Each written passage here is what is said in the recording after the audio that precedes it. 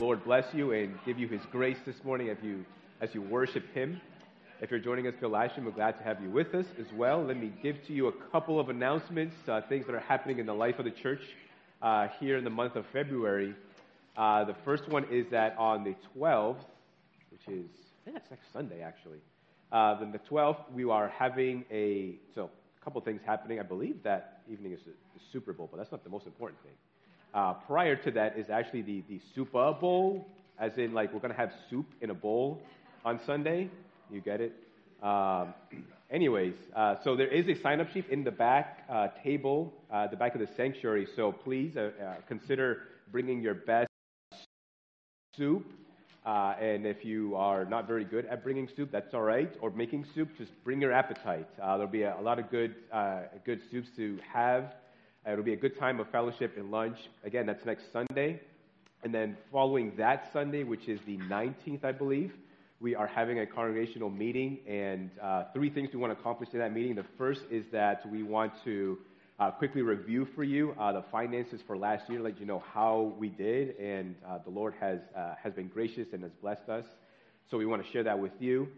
Second thing that we want to accomplish in that meeting is we want to put forward some motions for your approval. And by the way, you'll have that information. Some of that information is posted in the back wall, but you'll also have that information sent to you electronically via newsletter this week. If you're not a part of that email distribution, please let myself or Brooke know, and we'll be happy to include you in that email. And then lastly, we want to conclude that meeting by just a time of mutual encouragement, just to be able to encourage one another, just to hold one another highly, just to be able to share, like, I'm thankful for this person, or I'm encouraged by this person, or just to share a testimony of how the Lord has blessed you, has been working in your life. So, again, the 12th, 19th, there's things happening here in the life of the church. So let us come before the Lord and let us worship Him this morning for His great mercy that He's given unto us through the gospel of Jesus Christ. And so let us cast our minds upon the Lord and let us worship Him for what we richly receive through the gospel of Jesus Christ. And so let us go before the Lord and let us worship Him this morning through song. Amen. Church, let's stand and worship this morning. The Word of God says that we give thanks to you, O God. We give thanks for your name is near, and we recount your wondrous deeds. Amen. And one of those deeds that we can recount this morning is the cross. Amen.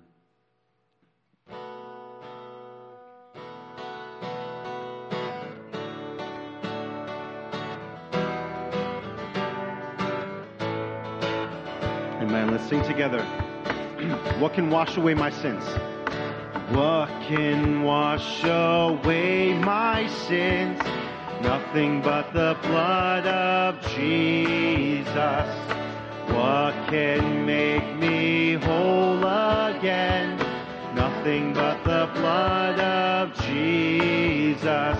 And oh, precious is the flow that makes me white as snow. No other fount I know, nothing but the blood of Jesus. Nothing can for sin, nothing can for sin atone, nothing but the blood of Jesus, Lord. Not of good that I have done, nothing but the blood of Jesus. Oh, precious is the flow that makes me white as snow. No other fount I know, nothing but the blood of Jesus. 'Cause the blood of Jesus is enough for me, yes, Lord. Oh, the blood of Jesus is enough. 'Cause the blood of Jesus is enough for me. Oh, the blood of Jesus is enough. It is enough. Let's worship. This is all my hope and peace, nothing but the blood of Jesus. And this is all my righteousness, nothing but the blood of Jesus. And oh, precious is the flow that makes me white as snow. No other fount I know, nothing but the blood of Jesus. Listen to that again. Oh, precious is the flow that makes me white as snow. No other fount I know, nothing but the blood of Jesus. Nothing but the blood of Jesus. Nothing but the blood of Jesus. Yes, Lord.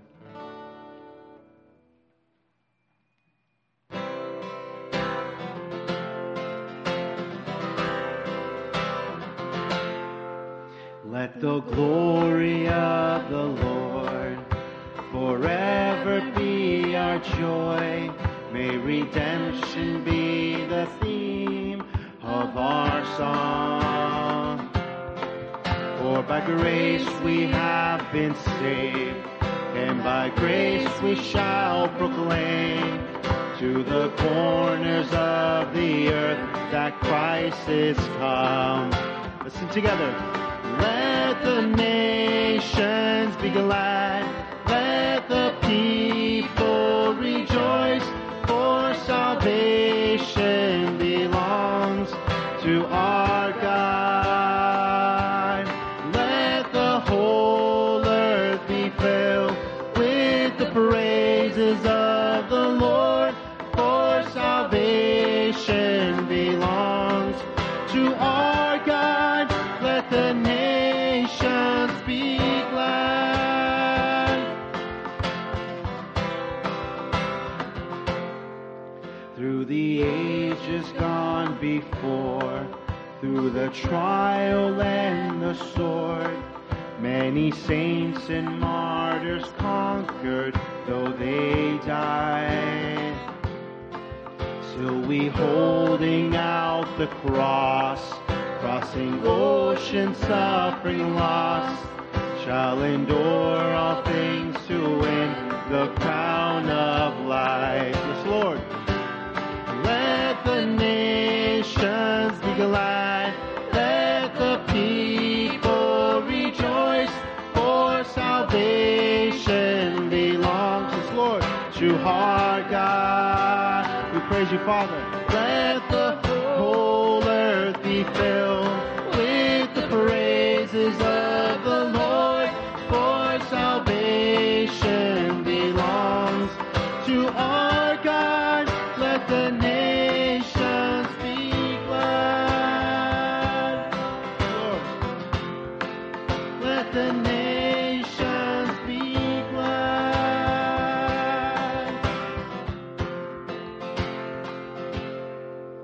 As your holy church goes forth in the Holy Spirit's power, with the glories of the gospel to exclaim. Now we pray your kingdom come, and we pray your will be done, for the honor and the glory of your name. Let the nations be glad, let the people rejoice, for salvation belongs to our God. Let the whole earth be filled with the praises of the Lord, for salvation belongs to our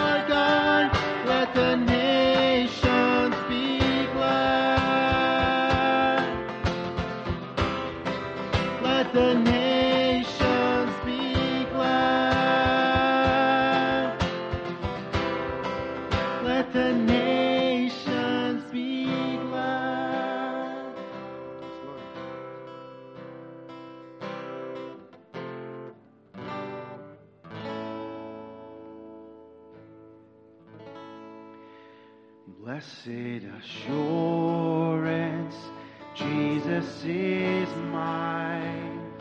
Oh, what a foretaste of glory divine.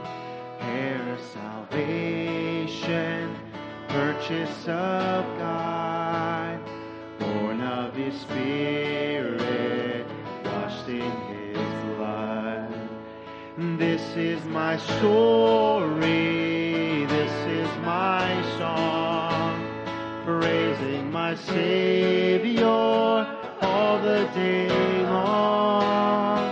This is my story, this is my song, praising my Savior all the day long.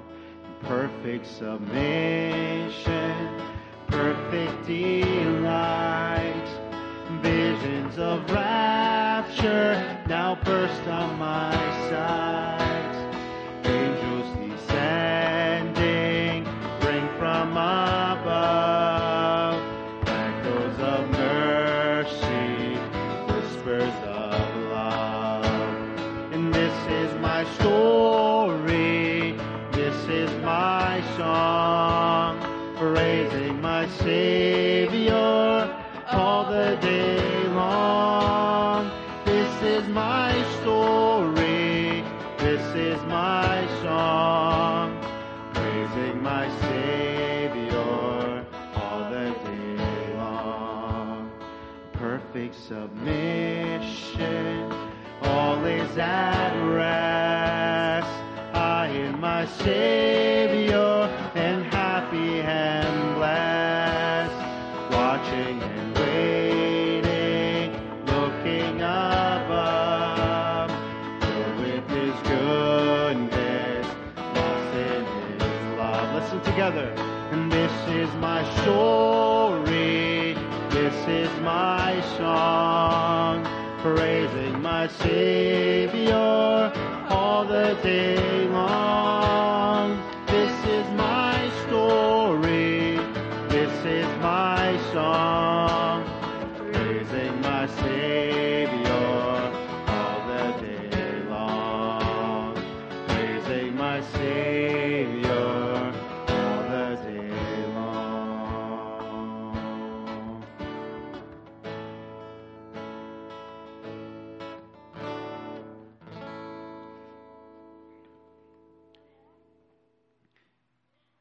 God, we sing songs of praise this morning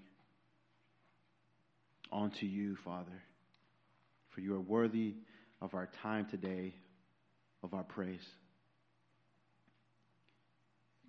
Lord, as we sing blessed assurance, as we sing words and praises saying nothing but the blood of Jesus can wash away our sins.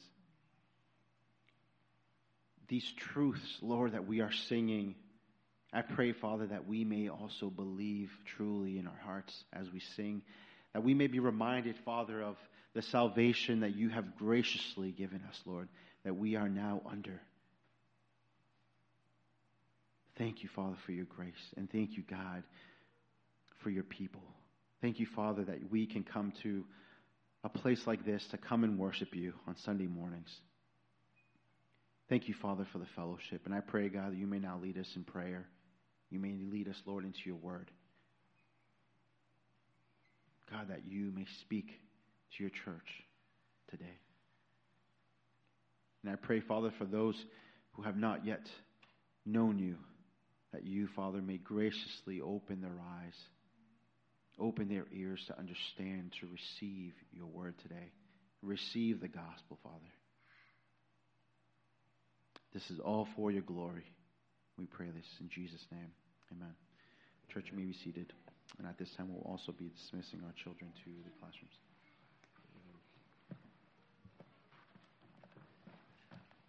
I'm going to read to us from Romans 8, 26 to 27, and then we will spend some time in prayer.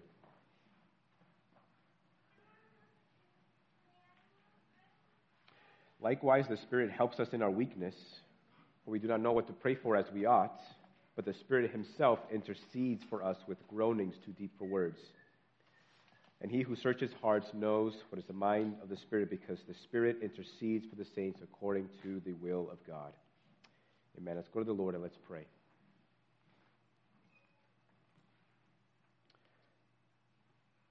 Father, what an encouragement it is to us to know that we have your Spirit who intercedes for us. When we don't know what to say, your Spirit prays for us. Lord, when our emotions prevent us from speaking, your Spirit prays for us. Lord, even when we pray for things that may be selfishly motivated or things that may not be inconsistent with your will, your Spirit prays for us.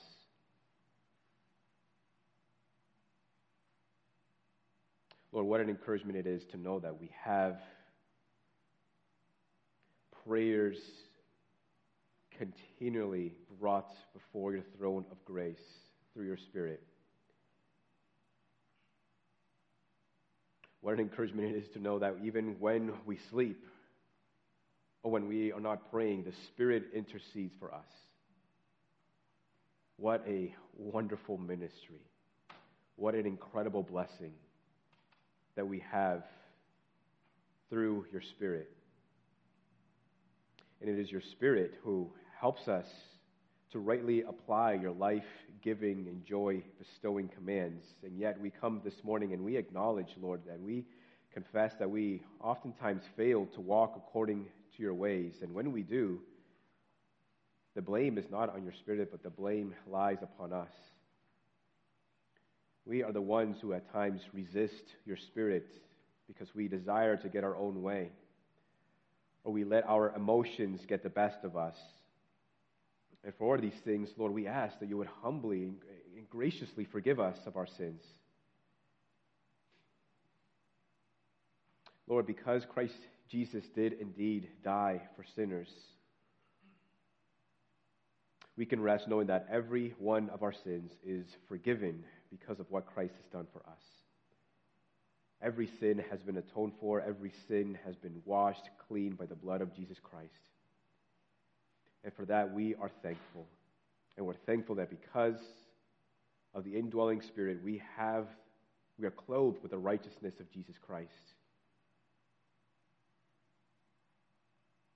Father, we're so thankful that you do not give unto us what our sins deserve.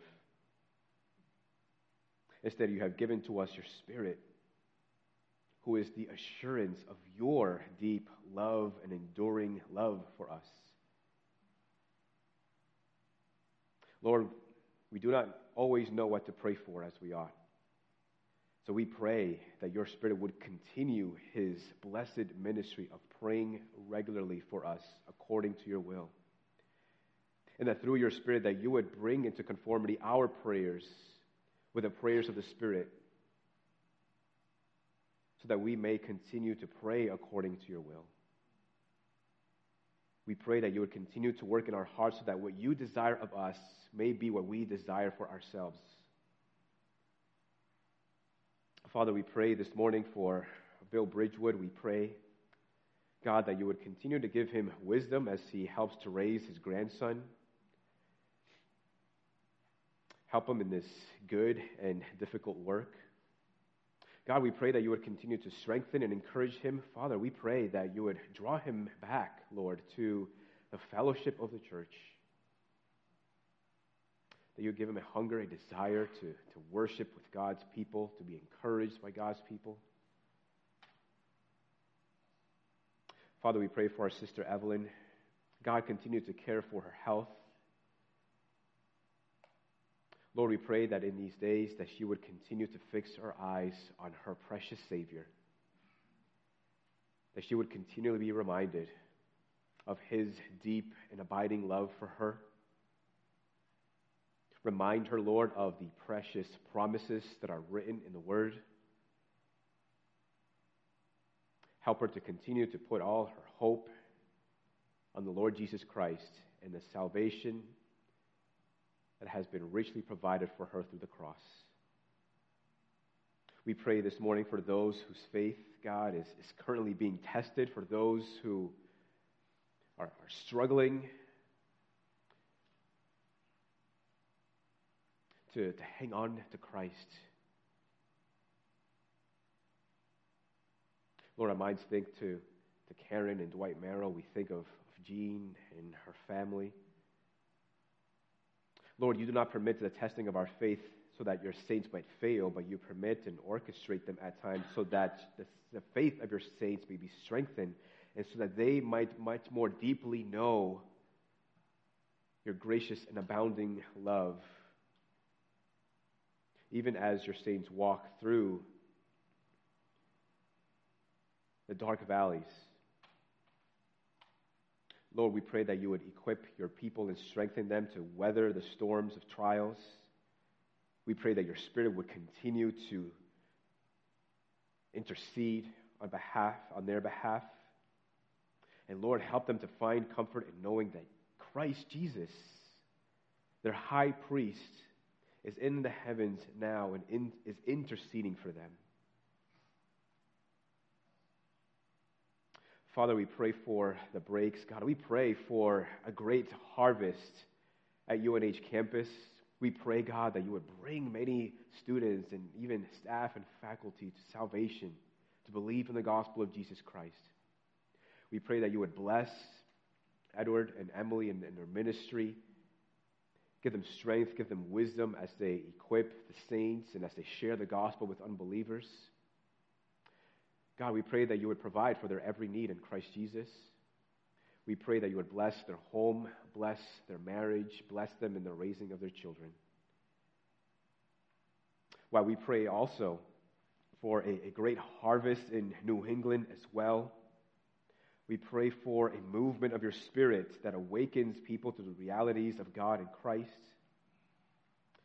God, we pray for more laborers. We pray for more gospel evangelism, for persuasive evangelism. We pray for compelling evangelism. We pray for bold evangelism. We pray for an evangelism that is saturated with deep affection for the gospel and a deep affection for the lost. Comforting Father, we also pray for the city of Memphis, Tennessee. Lord, while there are protests, we pray that these protests would remain civil and nonviolent. God, we pray for peace, stability. We pray for security, Lord, for those who are frightened. And God, we pray for justice to be served appropriately and fairly and accurately, and for wisdom for those involved. And lastly, God, we pray for those who are students or those who are studying for degrees or certificates or for their jobs or careers. Lord, the exercise of the mind can be exhausting and laborious. We pray that you would give your people strength and energy each day as they put their minds to study, to the books, to reading, memorizing. Would you help your people to learn, to grow, to pass exams? Lord, that even in their studying, that it would be all unto your eternal glory. Father, we trust you for all of these things, and God, we look forward to all that you're going to do.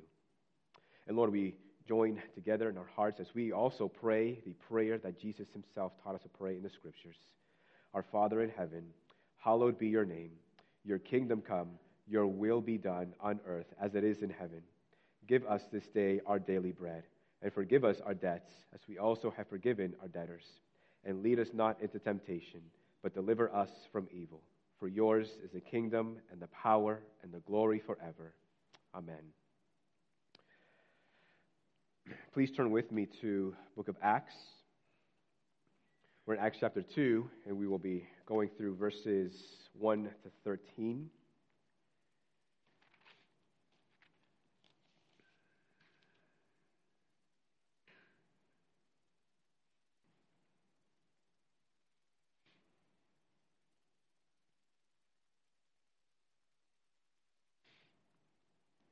Acts chapter 2, beginning at verse 1.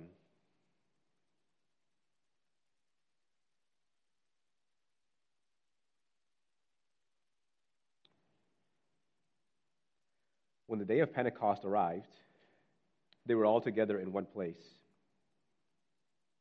And suddenly there came from heaven a sound like a mighty rushing wind, and it filled the entire house where they were sitting. And divided tongues as a fire appeared to them and rested on each one of them. And they were all filled with the Holy Spirit and began to speak in other tongues as the Spirit gave them utterance. Now there were dwelling in Jerusalem Jews, devout men from every nation under heaven. And at the sound the multitude came together, and they were bewildered, because each one was hearing them speak in his own language. And they were amazed and astonished, saying, "Are not all these who are speaking Galileans? And how is it that we hear each of us in his own native language? Parthians and Medes and Elamites and residents of Mesopotamia, Judea and Cappadocia, Pontus and Asia, Phrygia and Pamphylia, Egypt, and the parts of Libya belonging to Cyrene, and visitors from Rome, both Jews and proselytes, Cretans and Arabians. We hear them telling in our own tongues the mighty works of God." And all were amazed and perplexed, saying to one another, "What does this mean?" But others mocking said, "They are filled with new wine." This is the word of the Lord. Father, we pray this morning that by your Spirit that you would help us to understand your word. By your Spirit that you would comfort, that you would strengthen, that you would encourage, that you would convict. Help us, and may our time, the remainder of our time, continue to be honoring and glorifying to you. We pray in Jesus' name. Amen. The English poet and hymnist Samuel J. Stone had at one time written, "The church's one foundation is Jesus Christ, her Lord. She is his new creation by the water and the word. From heaven he came and sought her to be his holy bride. With his own blood he bought her, and for her life he died." Charles Spurgeon had once said that the church is the dearest place on earth. And for the next several weeks, my desire and intent is to help you to understand what exactly makes the church the dearest place on earth. Because I agree, it is the dearest place on earth. And so we'll be going into chapter 2. In fact, we'll be spending a couple more weeks on just this passage alone, chapter 2, verses 1 to 13. So one sermon today and two more on this passage, because that's how dense I think it is, and to help us to understand just how significant this event is in the life of the church. Having walked through chapter 1, and we see the disciples gathered with Jesus, and Jesus tells them once more of the promise that's coming to them from the Father. They witnessed the ascension of Jesus Christ into heaven. They gathered together. They replaced Judas, who had left to his own way, and replaced him with another apostle. And they're gathering together, praying, devoted in one mind for several days, waiting for the promise of the Father. And here in chapter 2, we finally see the promise that Jesus had told them. So as we get into this passage, I want to think of the passage much more broadly, think about it in the context of redemption history. And so with that, before we actually get into what's going on in the passage, I want to take a step back and take us back to the Old Testament to point us to another significant event in salvation history, which leads to two particular or important celebrations in the life of God's people in the Old Testament. So firstly, from Passover to Pentecost. When the day of Pentecost arrived, they were all together in one place, the text says. So here we have the mention of Pentecost, and this is an important event in the life of God's people. But before that, as I said, I want to take a step back and consider another important event in the life of, or in the context of salvation history, and that is the Exodus. And many are familiar with the story of the Exodus. Some of you have read through the book of Exodus. The people of God have been enslaved in Egypt for 400 years of sweat, back-breaking work, in agony and blood and tears, many years of calling out with no answer, many years of praying with no answer from heaven, many years of deferred hope until finally God calls Moses to be the one that he uses to deliver God's people from slavery in Egypt. And what we see through in the book of Exodus is all of these signs and wonders. God performs all these miraculous things in order to compel Pharaoh to let God's people go. But more than that, it's also to display his power. Egypt becomes the showcase of God's power to the world. And these signs would have been unmistakable to Egyptians. They would have seen and interpreted the signs of the times and have said, there certainly is no God greater than this God. That their gods pale in comparison to the great might and power of the Lord, the God of the Hebrews. And all these signs and wonders leads ultimately to the last sign of God, and from which we get the Passover celebration. In Exodus 12, it says in verse 14, "This day, the Passover day, shall be for you a memorial day, and you shall keep it as a feast to the Lord throughout your generations as a statute forever. You shall keep it as a feast. 7 days you shall eat unleavened bread. On the first day you shall remove leaven out of your houses, for if anyone eats what is leavened, from the first day until the seventh day, that person shall be cut off from Israel." So then we have this last sign from which we have the Passover celebration in the life of God's people. It's coming from this last sign, the sign that says that God will slay the firstborn of every child in Egypt, of every household.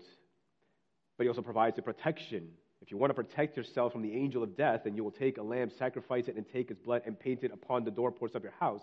Then when the angel of God, or the angel of death, passes through the land, he will pass over your house, and death shall not visit you or your household.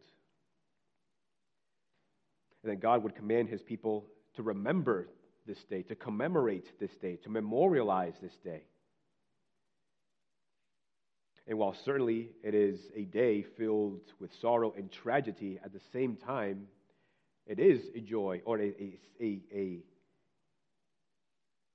time of the year to celebrate.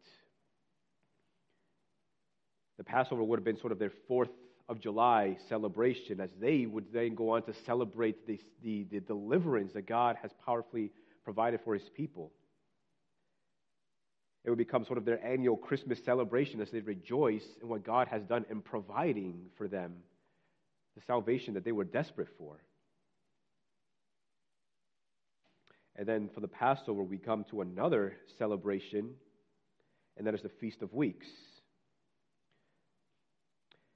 Leviticus 23 speaks of this particular celebration. It says, "You shall count 7 full weeks from the day after the Sabbath, from the day that you brought the sheaf of the wave offering.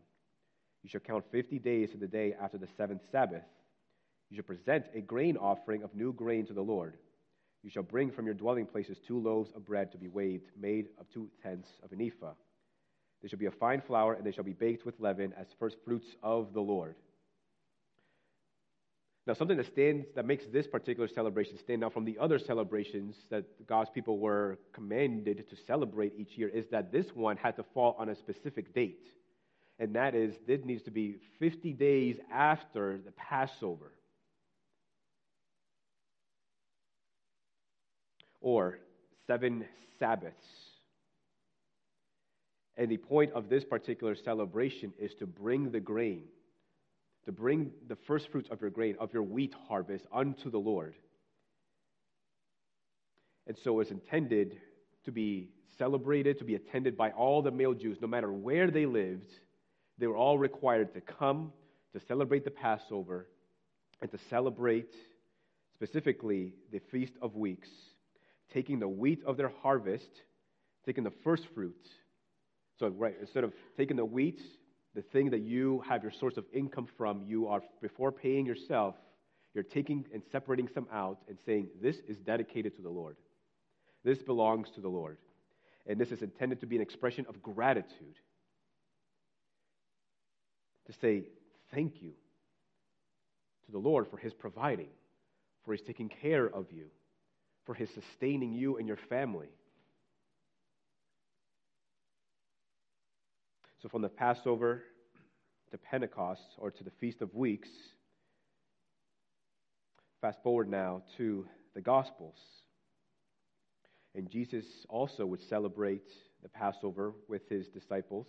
He would also celebrate the day of preparation for the Passover. Matthew 26, verse 17, it tells us that on the first day of unleavened bread, the disciples came to Jesus, saying, "Where will you have us prepare for you to eat the Passover?" He said, "Go into the city to a certain man and say to him, 'The teacher says, my time is at hand. I will keep the Passover at your house with my disciples.'" And the disciples did as Jesus had directed them, and they prepared the Passover. So the day of preparation is exactly like it sounds. The day of preparation would have been the day that you would prepare all your meals for the next day for the Passover. Setting your house in order to prepare oneself to commemorate this important event in salvation history. And this will be followed by the week of unleavened bread as part of the celebration. So the day of preparation, the Passover, the 7 days afterwards, in Jewish tradition, it would have been considered as one celebration, and that is the Passover celebration. Now consider also that as Jesus is preparing for the Passover and to take this meal with his disciples, that Jesus is anointed by Mary as she opens the alabaster jar of perfume and he anoints the head of Jesus. And with her tears, she washes his feet, and with her hair, she dries his feet. And Jesus does not prevent her from doing so and says, "Let her do it because she is preparing me for burial." She's doing a good thing. Then afterwards, Jesus is arrested, tried, yet never convicted, and crucified on the day of Passover. And we see, hopefully, the connections between what's happening in the Exodus and what's happening in the life and ministry of Jesus Christ. In Exodus, in Egypt, God was performing all these signs and wonders to display to the world that this is God, that only God can do this. Only God is able to do all of these things, ultimately leading to the deliverance of God's people from the slavery of Egypt. And then we see the same thing happening. Only this time, God is not using an intermediary like Moses to be the one that he uses to deliver God's people. Instead, it is God's own very Son who comes from heaven down into the earth. And he also performs signs and wonders, right? The lame are able to walk. The blind receive their sight. The deaf are able to hear. Those who are oppressed by demons are delivered. The dead are raised back to life. And all this is intended to show the world that he is, in fact, the Son of God.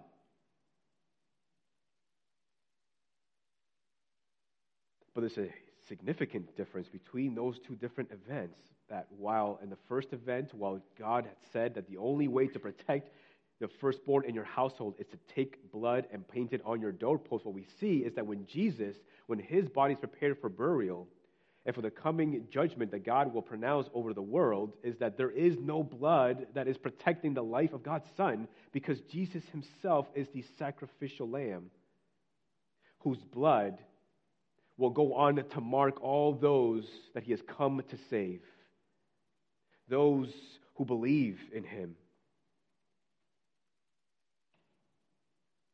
So Jesus doesn't have the protection. Jesus doesn't have the safety, because he himself is the sacrificial lamb. As John the Baptist said, "Behold the Lamb of God who takes away the sin of the world." He did not come into the world to protect himself, but he came into the world to be the Lamb whose blood protects all of his people from the judgment and the wrath of God.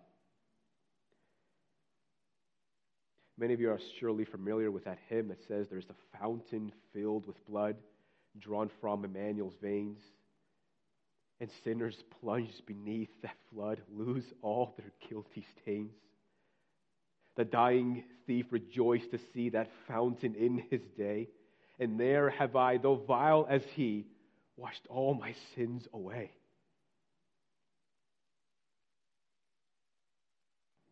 we are saved. We are protected because Jesus Christ shed his own blood to save us from the judgment and wrath of God. And dear friend, if you're here and you don't know the Lord Jesus Christ, you might think it's strange to hear of all these things, of blood and sacrifice and death, of lambs. It might sound gross and grotesque to you. The Christian religion is many things. There's a religion of praying, there's a religion of singing. And I will also unashamedly admit that the Christian religion is a religion drenched in blood. For the Bible says that without the shedding of blood, there is no forgiveness of sins. That is the only way to be forgiven of one's sins, and that is the great need of the hour, the great need of your life. You might say that you need more money, that you might need to be healed from a terminal illness or sickness. You might need deliverance from alcoholism or being addicted to a particular drug. And I'm not saying those things are not important. They are important, but the greatest need that you have is to have your sins forgiven. And if Christ Jesus' blood is not applied to you, then that means that your own blood must be shed eternally. Believe in the gospel of Jesus Christ. Be saved, be delivered by believing in his name, believing in what he has done for you.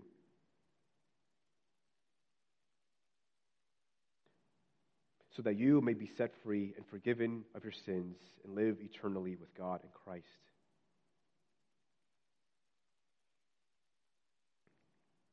Again, it says that the day of Pentecost had arrived.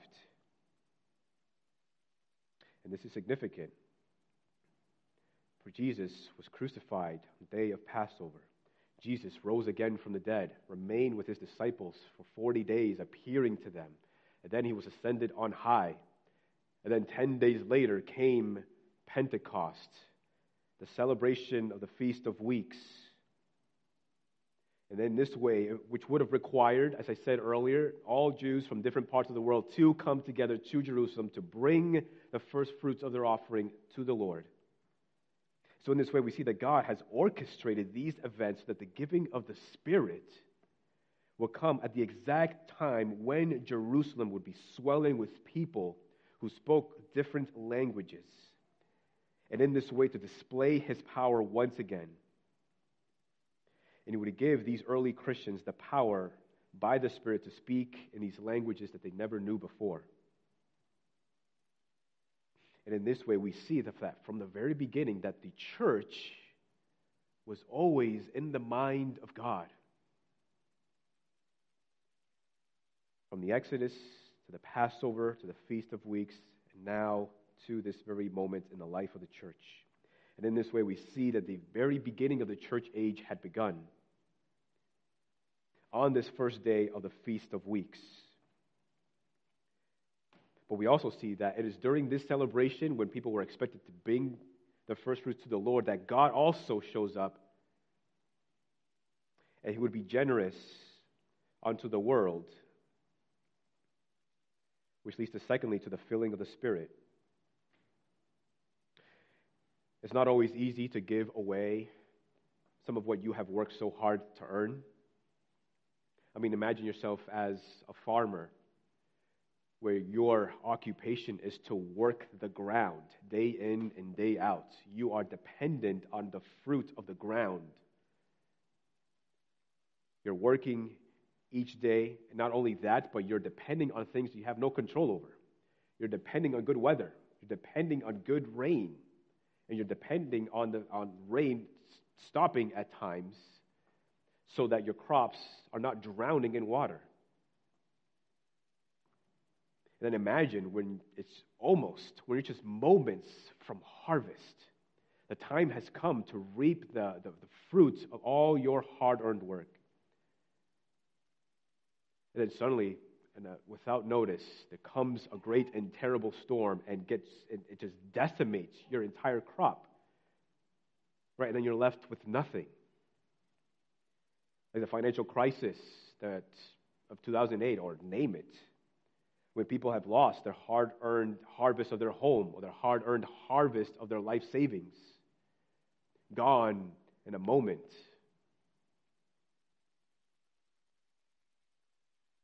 And so because you cannot predict what will happen, because you know that there are things that you have no control over, that naturally leads to a response, which is to hang on to everything that you can.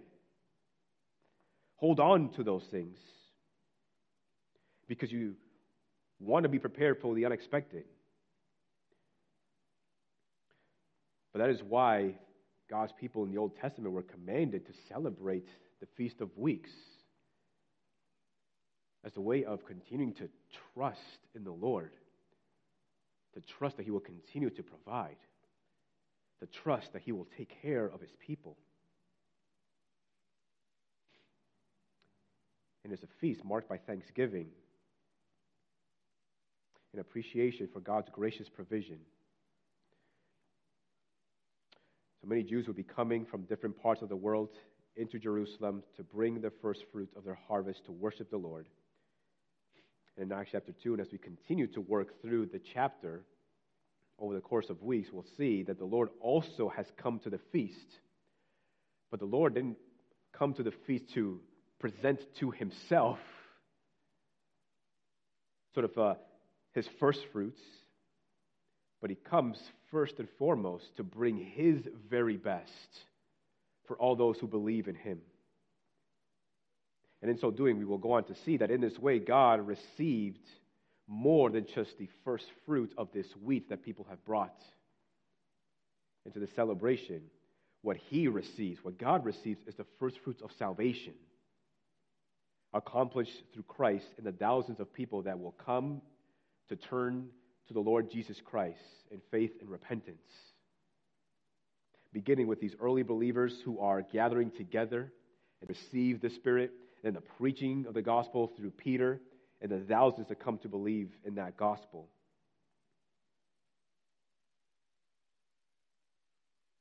In verse 2, it says, "And suddenly there came from heaven a sound like a mighty rushing wind, and it filled the entire house where they were sitting. And divided tongues as a fire appeared to them and rested on each one of them. And they were all filled with the Holy Spirit and began to speak in other tongues as the Spirit gave them utterance." And in this way, we see the presence of God, and we see it in two different ways. We see the control of God, and we see the presence of God. You might remember from an earlier sermon in the book of Acts that fire, oftentimes in the Old Testament, represents the presence of God. And we see that these tongues of fire appeared and rested on each one of these believers, showing us that God's presence is here.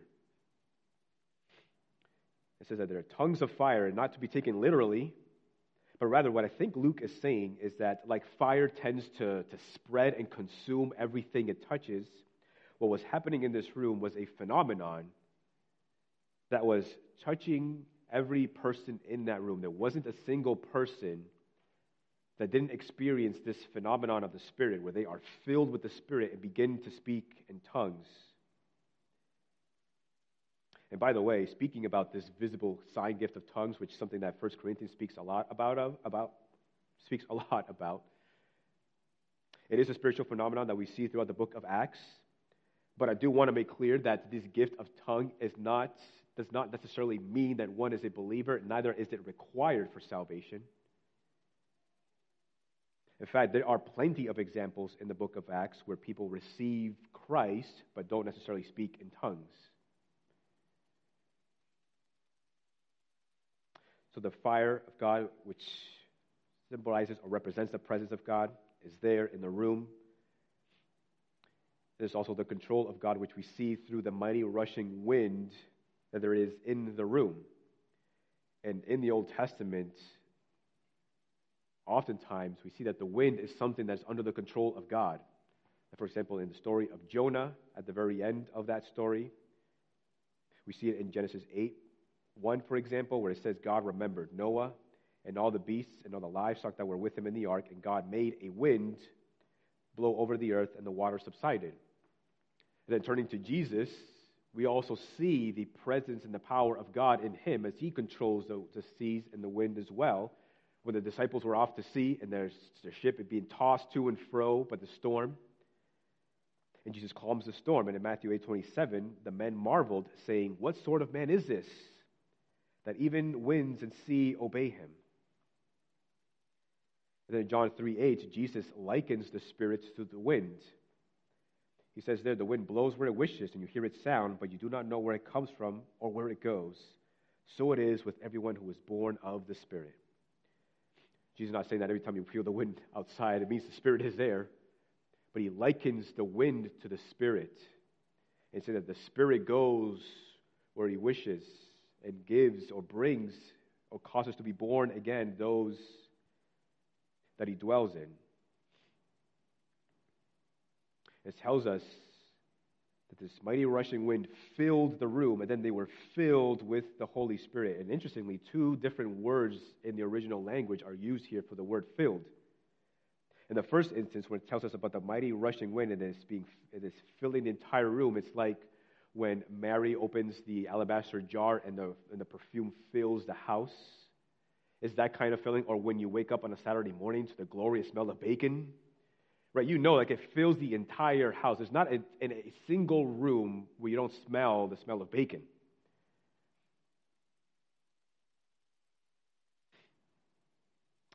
And so in the same way, this is how I think it's intended to be interpreted here. The Spirit is filling the entire room, but then it's a different filling when the Spirit fills those who are in the room. While the Spirit filled the room broadly, the Spirit then seems to settle personally in each person that is in that room.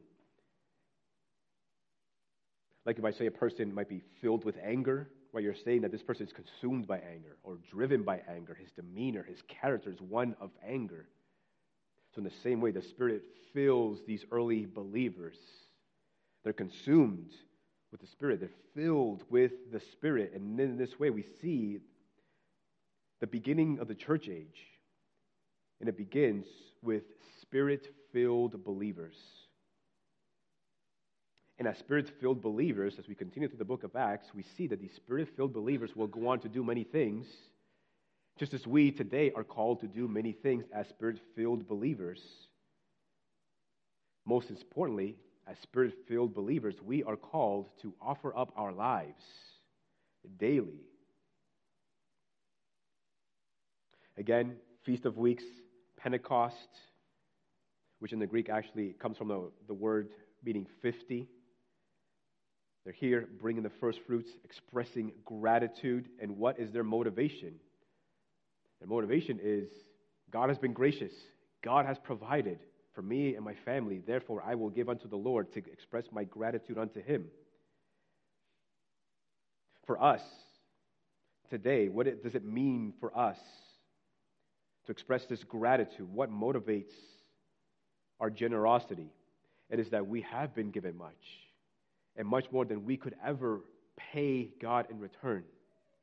When we consider that God has given unto us His own Son, when we consider that Christ has given His very life for us, when we consider that Jesus also gives to us His most prized possession, and that is His Spirit.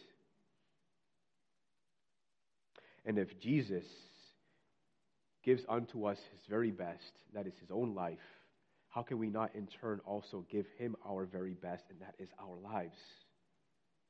Romans 12:1 tells us, I appeal to you therefore, brothers, by the mercies of God, to present your bodies as a living sacrifice, holy and acceptable, which is your spiritual worship.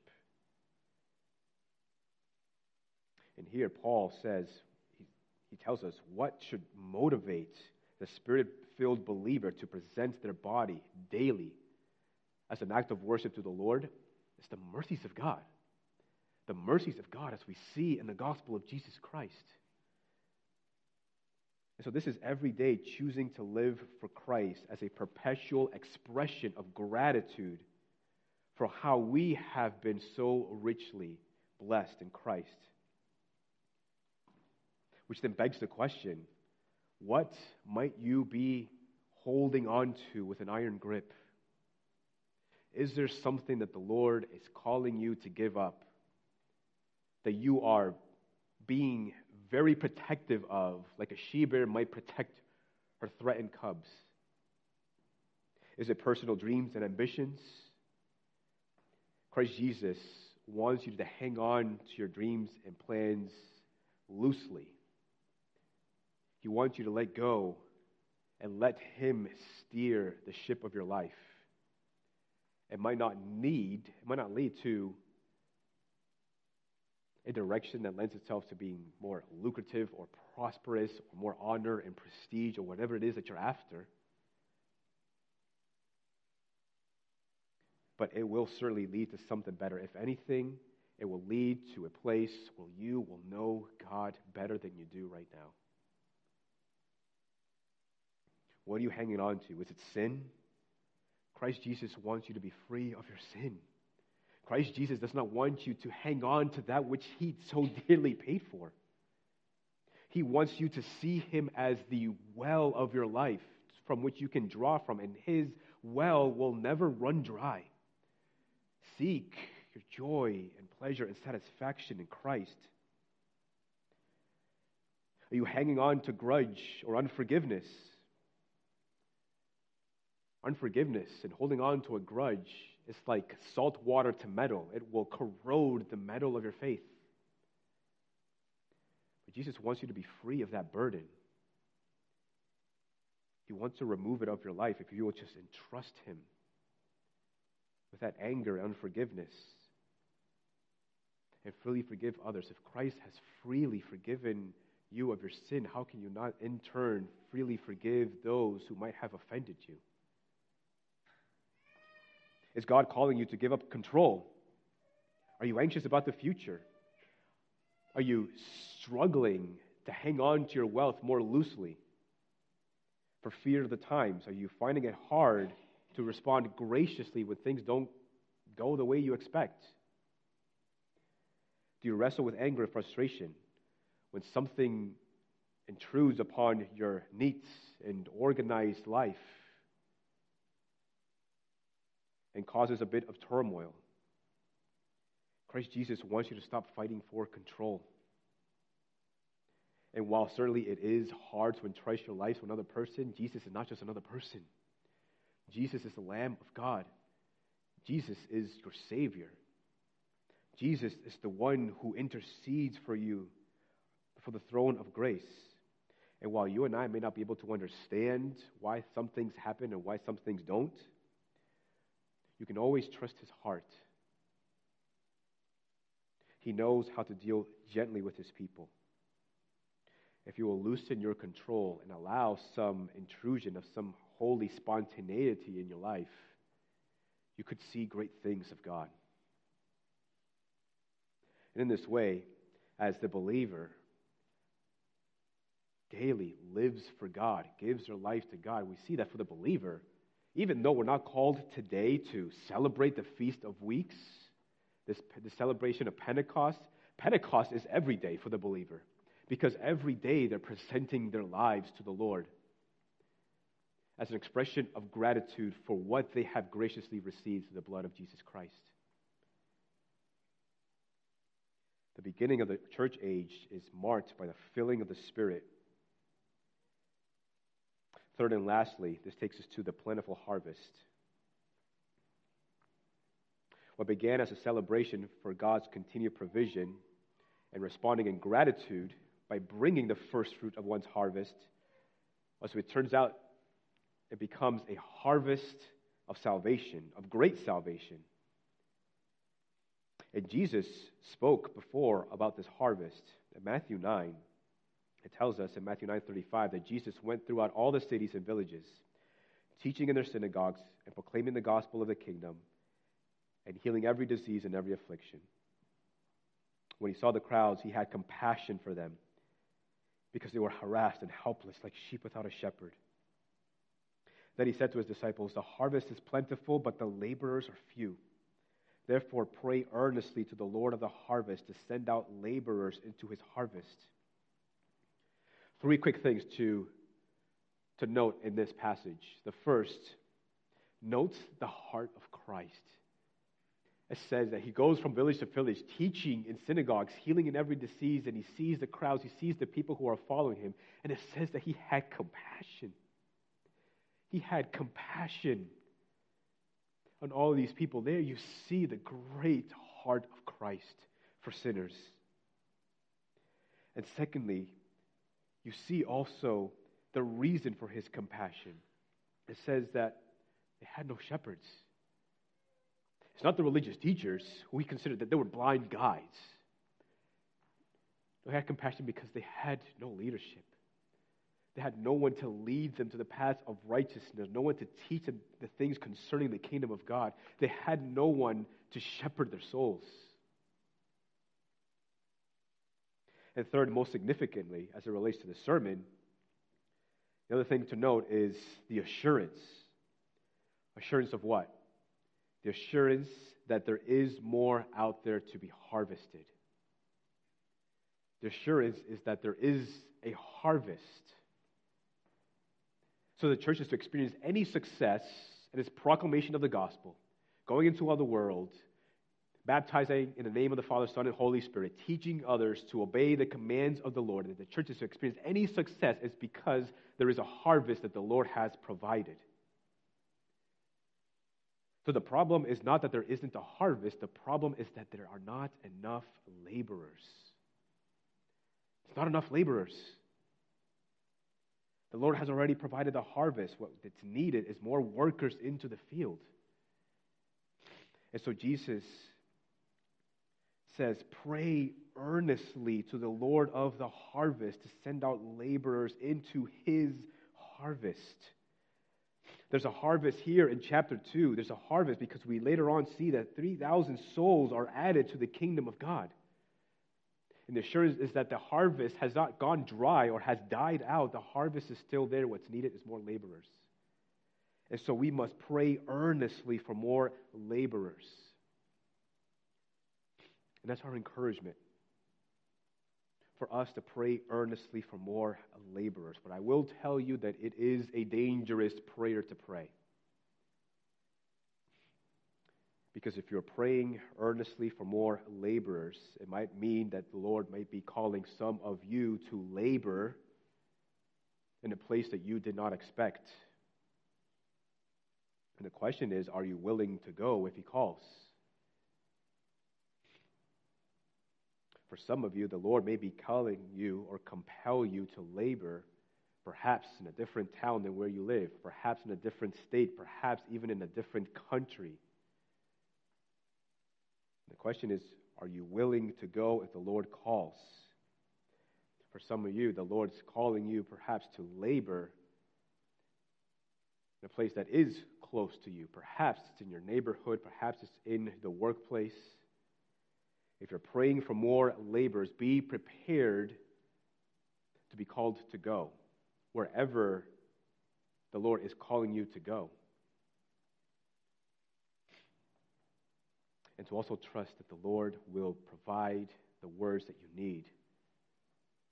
We're not called to lay out every step, to plan every step, to plan every conversation. We're just simply called to be faithful and just go.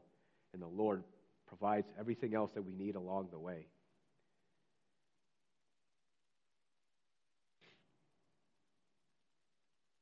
So we must pray. Pray that the Lord would send out more laborers. Pray for our own hearts that we might be willing to be sent and labor in the harvest, wherever that harvest might be in our lives. In Ephesians, the Apostle Paul says that Christ gifted to the church certain persons or certain offices to the church. He says the apostles, which is not an office that is still alive today. He says also the prophets, which I don't necessarily always think it means that somebody who tells the future. He also says that Christ has also gifted the church shepherds and teachers, and he also says that Christ has gifted to the church evangelists. I don't see anywhere in the New Testament that God has stopped gifting this gift to the church. And so praying more earnestly for laborers might also mean that the Lord might be calling some of you with that gift of evangelism. And I'll tell you, I'll be honest, I don't have that gift of evangelism.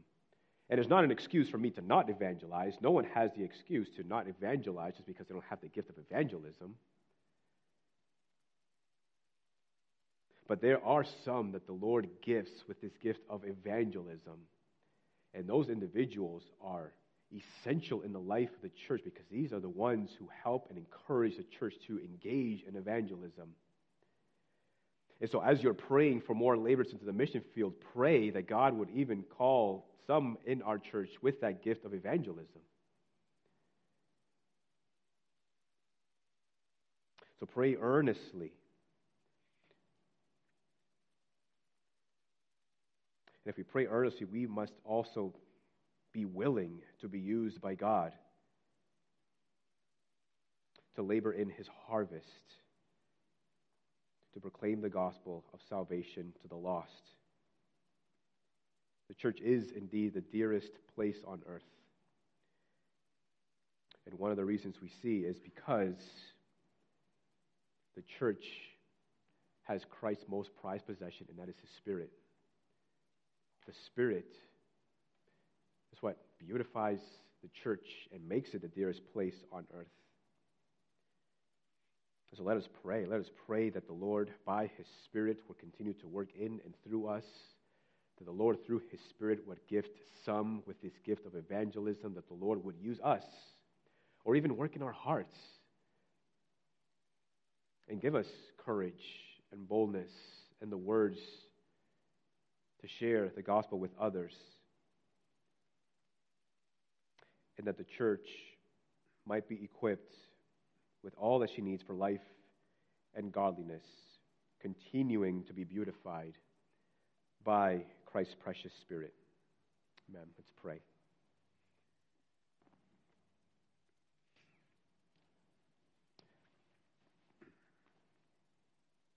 Lord Jesus, we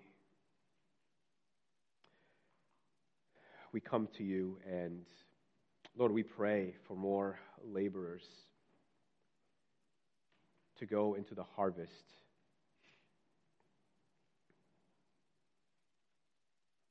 Lord, and it certainly can be overwhelming and intimidating.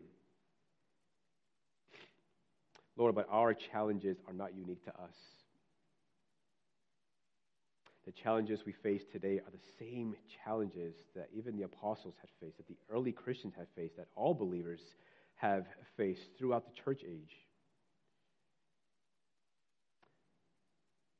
But as we read your word, as we even consider extra-biblical literature and read about the church age and those who have come before, Lord, let us be encouraged that the same Spirit who gave birth to the church is the same Spirit who abides with us today, empowering and encouraging God's people to be laborers in the harvest.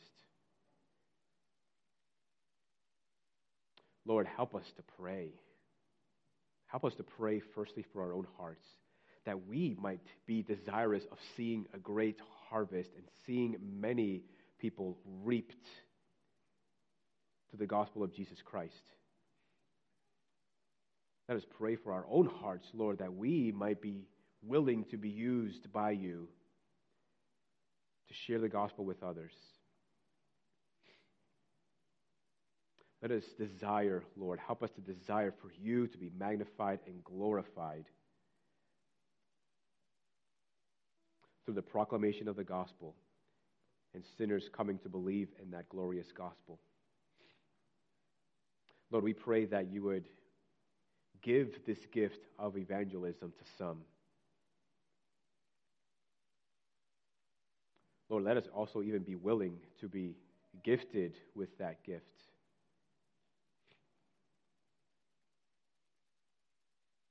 Lord, we pray for a great harvest. We pray for a great salvation. Let us see your salvation with our own eyes. And let us pray earnestly for these things. Help us by your Spirit, we pray in Jesus' name. Amen. Amen. Amen, church. Let's stand.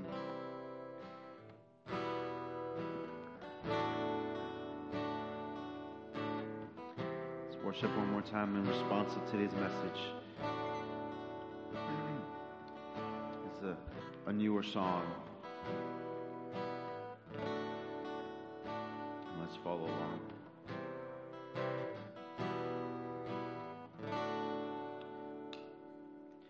You came from heaven's throne,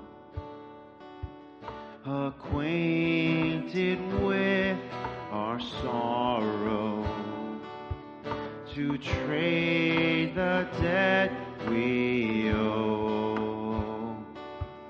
Your suffering for our freedom. The Lamb of God in my place, your blood poured out, my sin erased. It was my death, you died, I am raised to life. Hallelujah, the Lamb of God.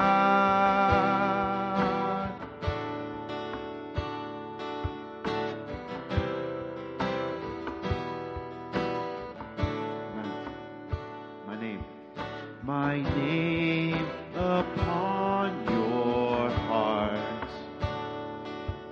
my shame upon your shoulders, the power of sin undone. Yes, Lord. The cross for my salvation, the Lamb of God in my place, your blood poured out, my sin erased. It was my death, you died, I am raised to life. Hallelujah, the Lamb of God. There is no greater love. There is no greater love. There is no greater love. The Savior lifted up. There is no greater love. Let's sing it one more time. There is no greater love. There is no greater love. The Savior lifted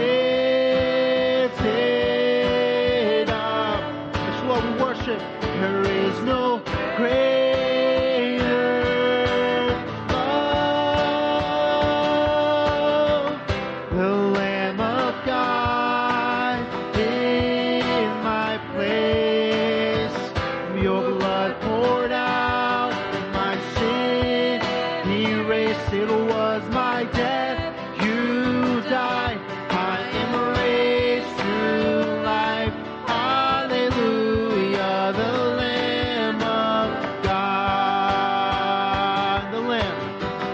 the Lamb of God in my place, Lord, your blood poured out, my sin erased. It was my death, you died, I am raised to life.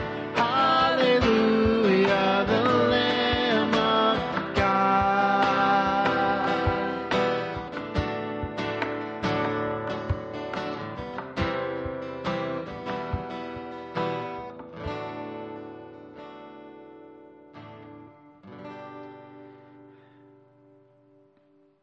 Hallelujah, the Lamb of God. Father, I thank you, Lord, for the precious gift of the blood of the blood that was poured out for our sins. God, what a joy it is to be covered by the blood of Christ Jesus, your Son. What a joy. Father, thank you Thank you, Father, for the perfect sacrifice and the provision of the Holy Spirit through that work on the cross, Lord, who now dwells in us, daily providing us the assurance and the boldness to go and share the gospel with the world. So, God, I pray that you may lead our feet, that you may lead our prayers, Lord.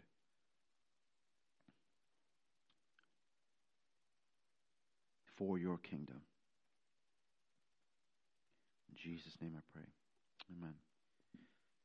The Word of God says, "Worthy is the Lamb who was slain, to receive power and wealth and wisdom and might and honor and glory and blessing. And I heard every creature in heaven and on earth and under the earth and in the sea and all that is in them, saying, To him who sits on the throne and to the Lamb be blessing and honor and glory and might forever and ever. Amen." Church, God bless you. You're dismissed. Amen.